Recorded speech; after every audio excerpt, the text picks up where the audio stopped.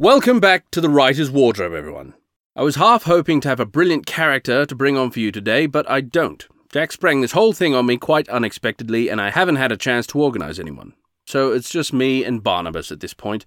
I don't know where the bloody wizard's gone. Anyway, I've quite exhausted Barnabas's conversational skills in the last episode, unless the topic is wind to bottom.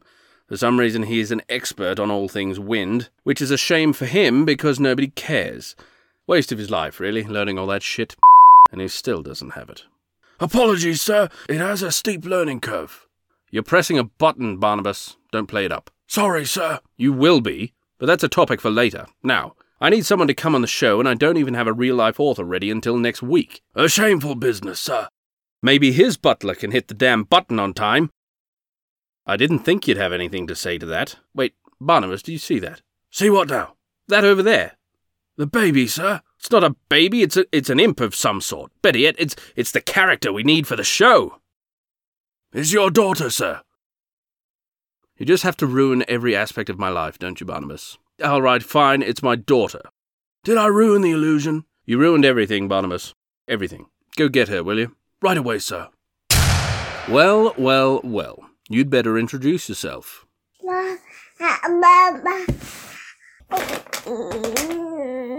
Yes, well, I was floundering for ideas. You know how I get.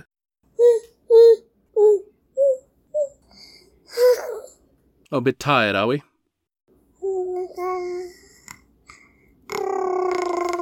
You sound like a Wookiee. Have you been watching Star Wars? That's not a very nice thing to joke about. Oh, you're being serious. I didn't realise. I can't imagine. Really? And what happened after that?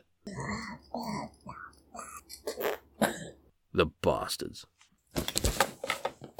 Lady Bob, please don't touch that. That's highly expensive, intricately calibrated equipment. Oh, you thought it was funny, did you? Barnabas, this may have been a bad idea. I think she's adorable, sir. She's a terrible guest. She wrecked the desk. She's a baby, sir. Well, when she's old enough, I'll wreck her desk. It's a good thing we know you're kidding, sir. Yes, well, don't you have a nappy to fill, Lady Bob? You should have censored that, Barnabas. I didn't expect something like that to come out of her mouth. Goes to show you can't let your guard down around miniature people, doesn't it? Anyway, I've got a season to come up with. Take her back to the bouncer, please. Right away, sir. And Liddy?